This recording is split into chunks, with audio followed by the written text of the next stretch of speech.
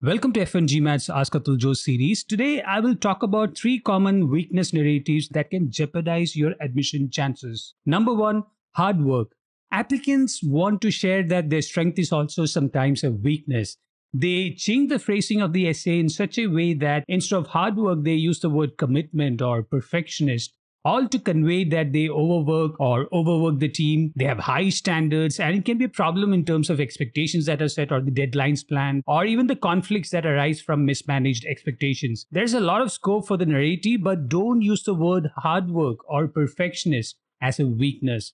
Instead, use lack of delegation or lack of prioritization as a weakness. This weakness is a genuine one for those who are in the 3 to 5 years of experience range. Number 2, communication.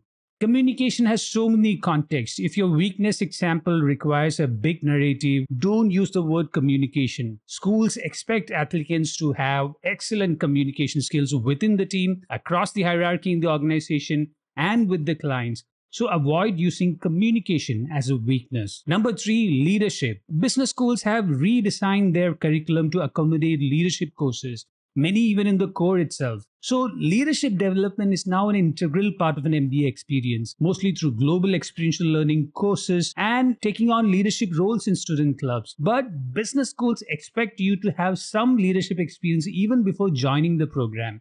Again, there are so many contexts in leadership that are tough to convey without a big narrative. Avoid labeling your weakness with the term leadership. If you want to know how to write an authentic narrative about your weaknesses, strengths, and post MBA goals, download FNGMAT's Winning MBA Essay Guide from store.fngmat.com.